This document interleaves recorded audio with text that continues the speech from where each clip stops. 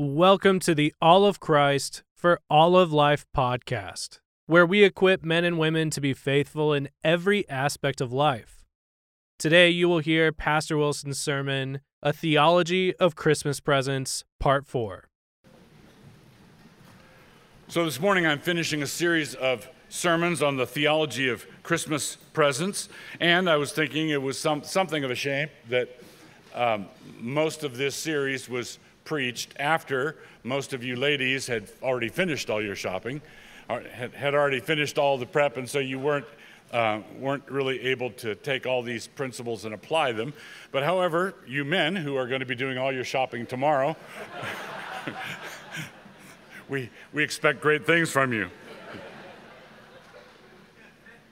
So in light of all the foregoing, we've talked about the unspeakable gift, how God gave us the gift of Christ, and how it is normal and right and a good pattern for us to mimic and imitate the Lord's generosity in our gift giving to one another at a time of celebration like this. In light of all that foregoing truth, we should not be surprised when we find that we have to affirm the goodness of the material world. We have to affirm the goodness of the material world. This should be obvious, but tragically, many Christians find it easy to slip off the point. They have let their awareness of sin and the pervasiveness of sin to make them take the one extra step, and that is to regard stuff, material stuff itself, as somehow contaminated. When the Creator God created and fashioned everything, it was His good pleasure to declare all of it good or very good. God created the material world, and He declared all of it good or very good. There's a type of spirituality that regards the material world, the material existence, as inherently corrupt. It's automatically a downgrade from pure spirituality. But God said that the created order was good in Genesis 1:4, Genesis 1:10, Genesis 1:12, Genesis 1:18, 21, 25, and 31. Good, good, good. And He says then, very good. In the second place, the incarnation of Christ that we celebrate at this time of year was a permanent reality. Jesus did not take on human flesh for 33 years, and then in the ascension returned back to the way it was before. The incarnation was permanent. That means the second person of the Trinity, the eternal Logos of God, took on flesh forever. John 1:14, He took on flesh, the Word became flesh and dwelt among us. He will be Emmanuel, He will be God with us forever. He is our priest forever, making intercession for us always and forever. In Hebrews 7:25, our high priest, in order to be our high priest, the Lord Jesus has to be one of us. In order for His priestly intercession to be priestly intercession, He's got to be one of our number, and His priestly intercession extends forever and ever. And third, we were not promised immortal souls, but rather a resurrection from the dead. We do not believe, as Christians, we do not believe fundamentally in the immortality of the soul, but rather in the resurrection from the dead. Now, of course, our souls are immortal, but that ultimately is a Greek concept. Socrates believed in the immortality of the soul. Christians affirm the resurrection of the dead, and of course, your soul is part of that deal. So, we will be embodied creatures forever. 1 Corinthians 15:12. Matter is good. God likes it. He invented it in the first place, and He redeemed it. He did not do this in order to throw it away. He did not create it in order to throw it away, and when we wrecked it, we didn't make it essentially wicked, but we messed with it. We harmed it. The created order is under a burden. The created order is under a curse, not because it is inherently sinful, but because God's steward over the created order has fallen, and the whole created order fell with it, as Paul teaches us in Romans chapter 8. So, God did not create it in the first place, and He did not redeem it in His Son in order to wad it all up and throw it away. We believe in the resurrection of the dead, not only of human bodies, but also of the whole created order. Everything will be made new. The world is forever. In order for you to be resurrected from the dead and have a resurrected body, you're going to have somewhere to stand. All right? You're going to have a world to live in. The heavens and the earth are going to be completely overhauled and made new. Now, with that background of the goodness of the material world, let's consider what Paul says here in Philippians chapter 4. The Apostle Paul is thanking the Philippians for the financial support that they had sent to him. They had sent a gift, and Paul is very grateful, and this is his thank you. But he hastens to add that he would have been all right regardless. Thank you very much for your gift, but I would have made it anyhow. Now, that's not an ungrateful jab. He's teaching them something. In verse 10, I'm not thanking you because I'm trying to wheedle more out of you. I'm not thanking you because this is my way of manipulating you. I would have been all right, but thank you from the bottom of my heart. Thank you for your generosity to me. Verse 10, he was content before their gift arrived, and he was grateful and contented after their gift had arrived. Verse 11, now this is something that the apostle had to learn, and we may be assured that we need to learn it also. And we need to learn in an area where we sometimes assume that we don't need to learn. So then Paul begins to explain the lesson. Once he begins to explain the lesson, we see how much we have to learn. The Apostle Paul had to learn in both directions. The Apostle Paul had to learn in both directions, and we tend to assume that we only have to learn in one direction. We think that we do need to learn contentment when we are going through trouble, when we're going through affliction. Yes, I need to have God give me true divine contentment when I'm going through troubles. I can handle it by myself when things are going smoothly. When things are going well, when I just got the promotion, when I've got extra money, I don't need God's help with that. Oh, you do need God's help with that. You need God's help with that far more than you need God's help with the affliction. Notice what Paul says. He had to learn in both directions. Paul had learned to be abased, and he had learned how to abound. Verse 12. Paul learned how to be abased and how to abound. He was instructed on how to be full, and he was instructed on how to be hungry. And we notice when we're hungry, and we cry out to God when we're hungry. We cry out to God when we're afflicted. And so we say, well, see, look at me listening to God. Look at me crying out to God. Right. And then when you're prosperous, look at you not crying out to God. Look at you not talking to God. Look at you not walking with God. What could go wrong? All right, what could go wrong? Everything could go wrong. God says to the rich fool in the parable, you fool, tonight your life is going to be taken from you. What good will your bigger barns do you then? So Paul had to learn in both directions. He had learned to abound, and he had learned to suffer want. Verse 12. He can do all things through Christ, the one who alone gives him strength. Verse 13. We think that we need such lessons for our afflictions, of course, but we assume that we have abundance nailed. We assume that we have abundance nailed. We have that down, but I'm afraid we do not. We must still learn contentment, even if we've never had it so good, and I would say especially if you've never had it so good. And simply going without whatever it was you might lose isn't going to teach that lesson. You have to learn that lesson taught by the Holy Spirit. The Holy Spirit has to deal with rich people and teach them how to be wealthy. Just as he has to teach the man in the dungeon, teach the man in the slums, teach the man with no prospects. God has to give divine contentment to people who are in trouble. He has to give that divine contentment, and it's the same Spirit of God who has to give the same contentment to people who are doing well. Now, this is something we also have to make an adjustment for, and this is something as we're looking at these texts in Scripture. At the time of the New Testament, the people who were wealthy were a tiny sliver of the population.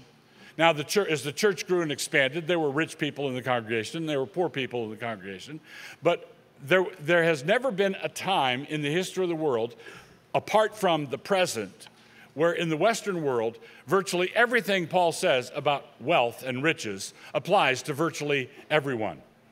Right? In other words, we tend to think of relative poverty. We think that relative poverty is absolute poverty. Absolute poverty is if you're living in a cardboard box outside Manila and you're going to die sometime later this week if you don't get some medicine or you don't get some food. That's absolute poverty. Relative poverty in America, relative poverty set by some bureaucrat at in some administrative agency somewhere says this is the poverty line. X number of Americans live below the poverty line.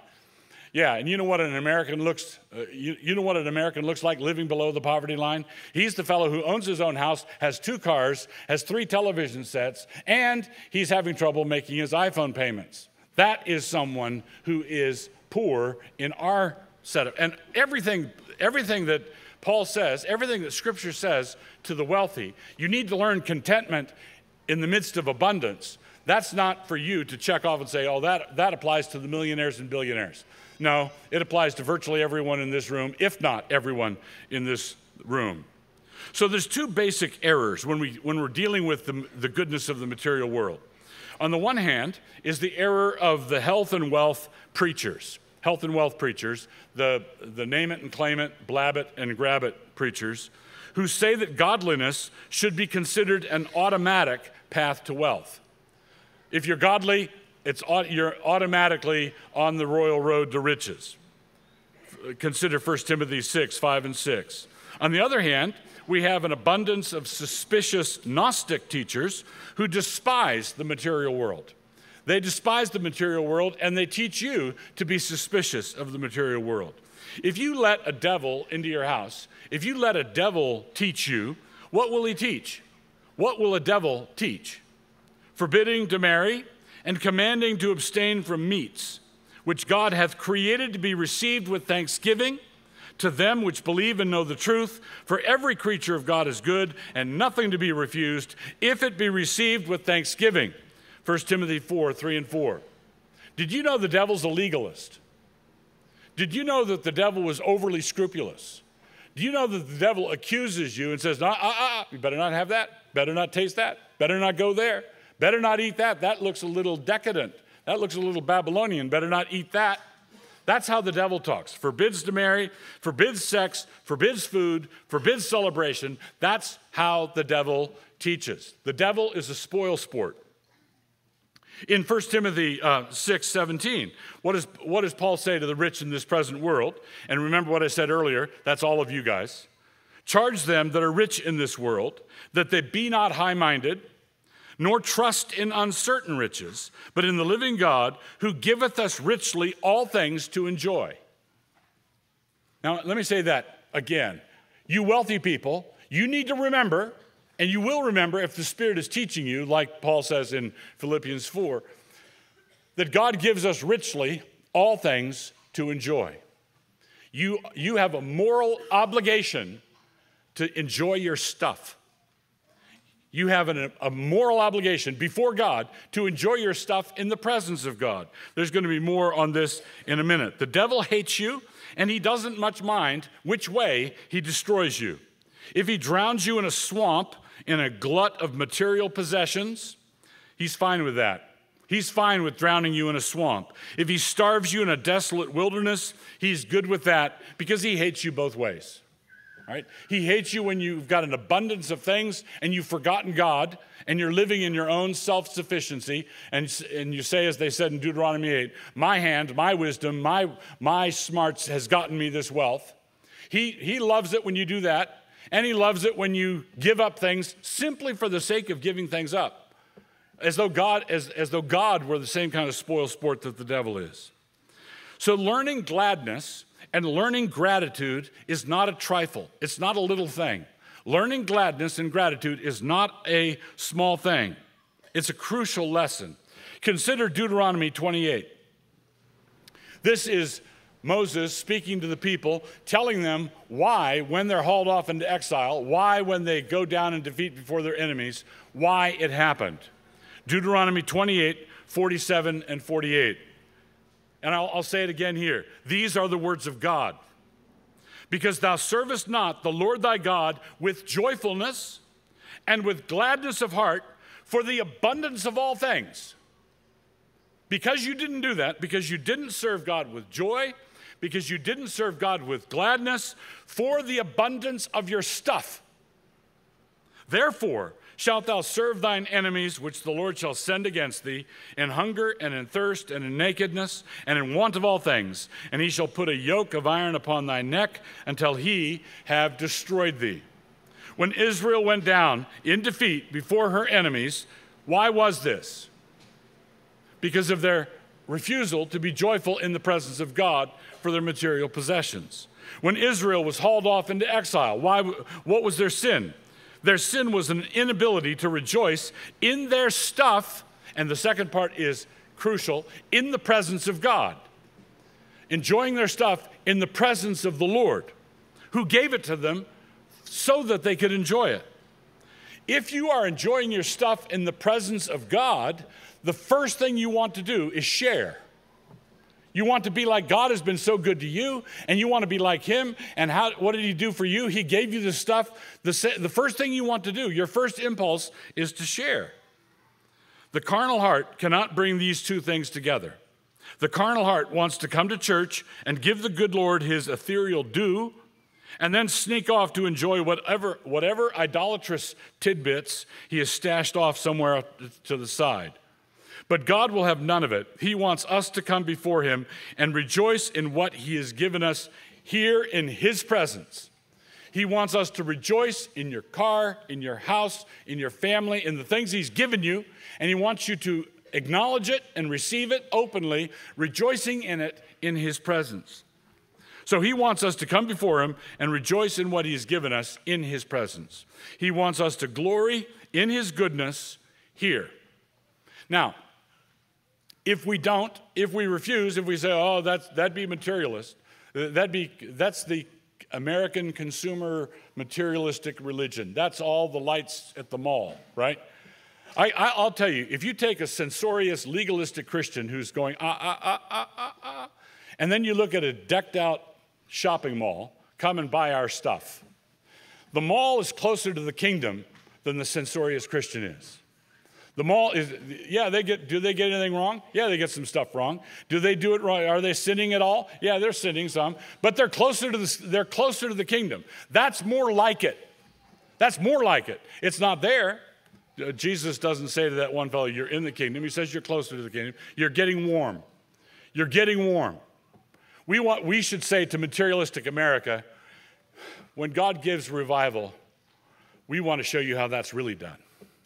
We want to show you what an actual celebration looks like.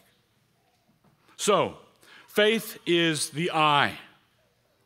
We're not to look at our faith through our goods. That was a temptation to some people. Oh, I'm rich, God must love me. All right? Oh, I'm wealthy, God must love me. That's looking at your status before God with the eye of your material possessions, as though wealth were a sign of election. Rather, we're to look at all our goods through the eye of faith.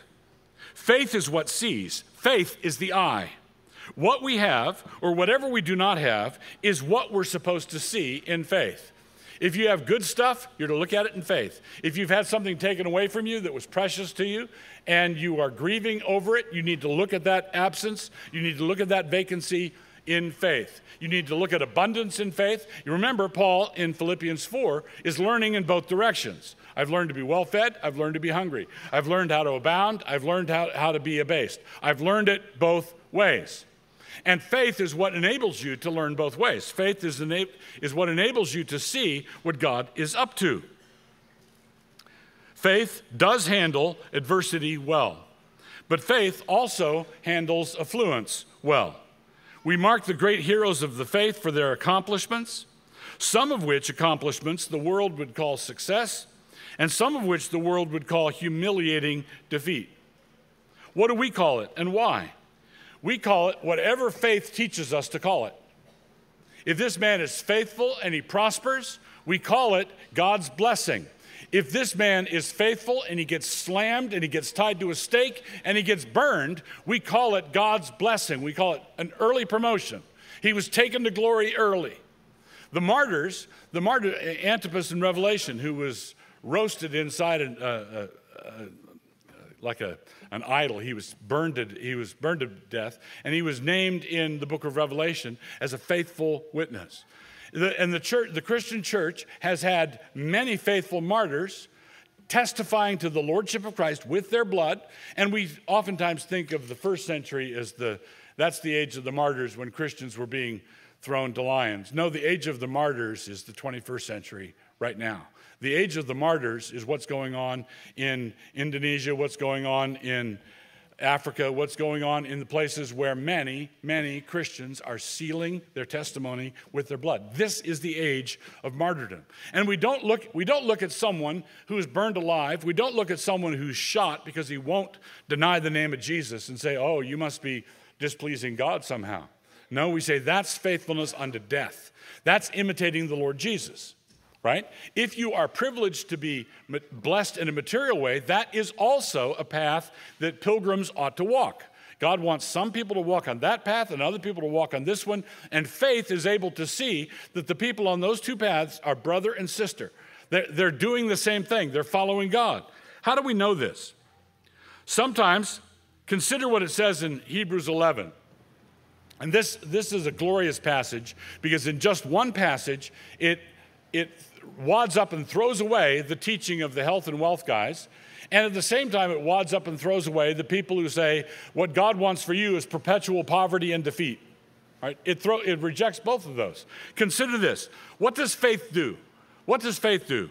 Sometimes faith subdues kingdoms, works righteousness, obtains promises, stops the mouths of lions, quenches fire, escapes the sword, grows strong when weak, becomes valiant in war, repulses invaders, and receives the dead back to life. That's Hebrews 11, 33 through 35, first part of 35. Faith does all those things. What does faith do? Faith wins. That's what faith does. What else does faith do? Faith loses.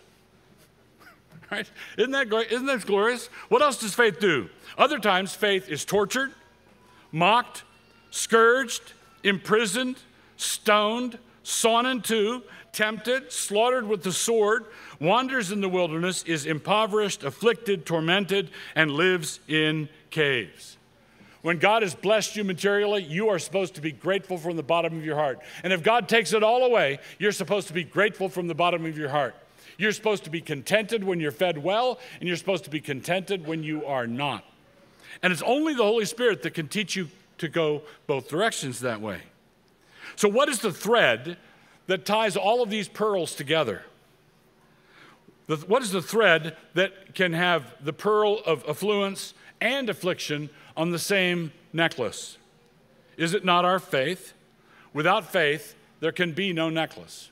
Without faith, there can be no understanding of the way that God is working in this world. Because God gives his children victory, and God gives his children victory in defeat. God gives his children victory in victory, and he gives them victory in defeat. And there's always no condemnation. It's always that way. And so, when someone visits our church from a persecuted country, and they marvel at the liberty and the freedom that we have to worship God here, and they know that we pray for them, they know that we pray for the persecuted church regularly here. We know how hard it is for people in other parts of the world, how hard it is for our brothers and sisters. We know that, and they could come, and if they wanted to be a little censorious, they could say, well, you don't really know, You don't really know what it's like. No, we don't really know what it's like, but we know enough to obey God and pray for you as we're commanded to pray for you. So, what does all this have to do with celebrating Christmas?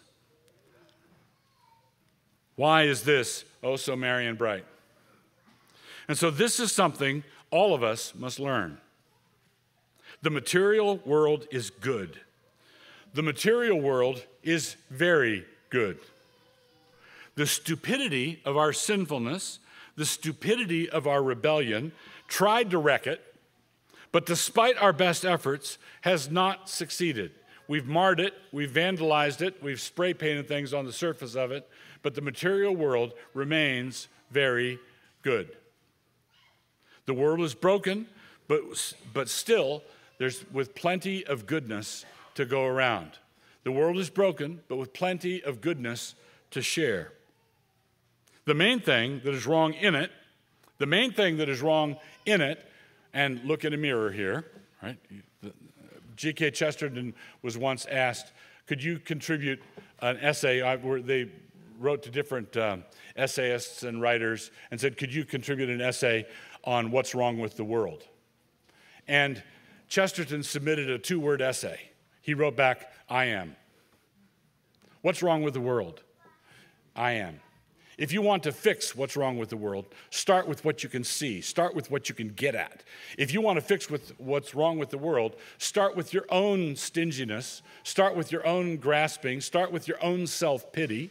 Start with those things that you need to address before God here, inside. Why are you so miserable? It's not out there. All right, do you see that? The affliction, the affluence, the abasement, all of the turmoil that Paul was going through in the text, hunger and well-fed, all of that's out there. The reason you're miserable is only in here. And that's where it has to be addressed. That's where the gospel reaches. That's what the gospel touches. So, the main thing that's wrong with the world, and each one of us ought to think that we are the main thing wrong with it, has been put to rights in the sacrifice of Christ on the cross. The problem with the world, your ego, the problem with the world, your rebellion, the problem with the world, your self-pity, the problem with the world, your selfishness, the problem with the world, your martyr complex, the problem with the world, your resentment, your feminism, your egalitarianism, your envy, your keeping a record of wrongs, all of those things were crucified in the cross of Jesus Christ. And if you say, well, I don't believe that, well, then you're not a Christian. If you're not trusting in the cross of Christ, if you're not trusting in the death, burial, and resurrection, then you're not a Christian, not the kind of Christian that is redeemed and saved and on their way to heaven. If you do believe that Jesus died for sin and sinners, if you do believe that, then there's no way to believe it without getting on board. You can't believe it without participating. You can't believe in the crucifixion of Christ really unless you're crucified with him.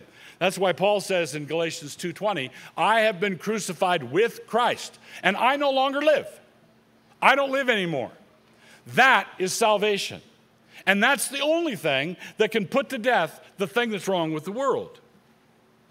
So, he did that so that we might be recreated in his image. Then he said, this is Nehemiah 8, verse 10. Then he said unto them, go your way, eat the fat, and drink the sweet, and send portions unto them for whom nothing is prepared. Eat the fat, drink the sweet, and send gifts.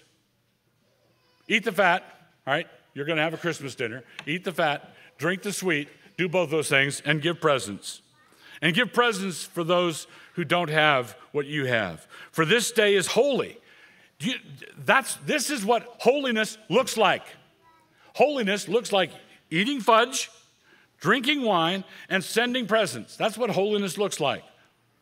This day is holy unto our Lord. Neither be ye sorry, for the joy of the Lord is your strength.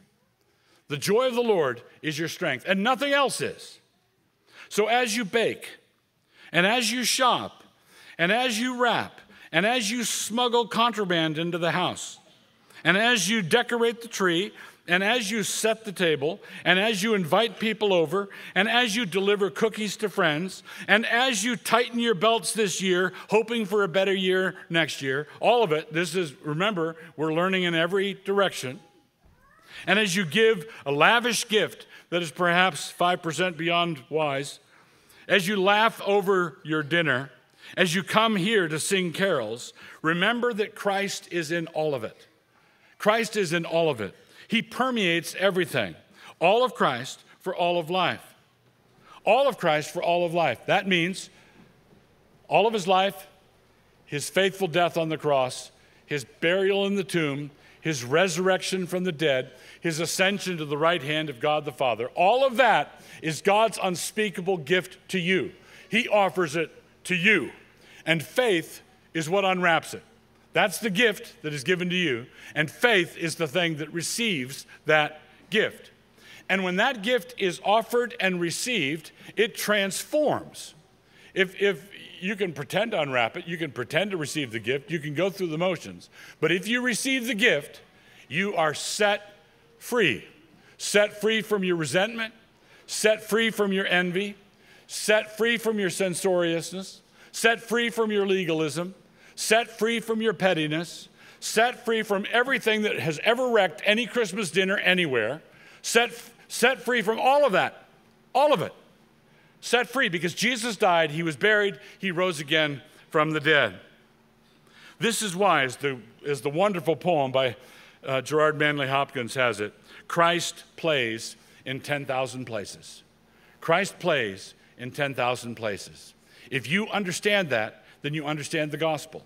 If you don't understand that, then you need to plead with God to give you an understanding of the gospel. Because the gospel is what sets us free from the thing that makes us miserable. And when we're set free from the thing which makes us miserable, we are set free to eat the fat and drink the sweet and to send portions to those without. Because the joy of the Lord is our strength. We don't fight so that we can have joy. We fight with joy as a weapon. Our joy is a weapon. It's the thing that we use as our strength. It's not something that we wish we could keep safe behind us somewhere. It's our shield. It's our armor. It's the thing we fight with. It's the weapon that God has given us to fight with. So the joy of the Lord is your strength. There is nothing, I mean absolutely nothing, that can stand before singing forgiven saints. Singing forgiven and forgiving saints who've been set free by the gospel, who understand what the incarnation was all about, who understand that Jesus was born to die, who understand that he went into a grave, he came out of that same grave and he ascended into heaven and he gave his spirit to you so that you could be a different kind of person than you would otherwise be. That is gospel.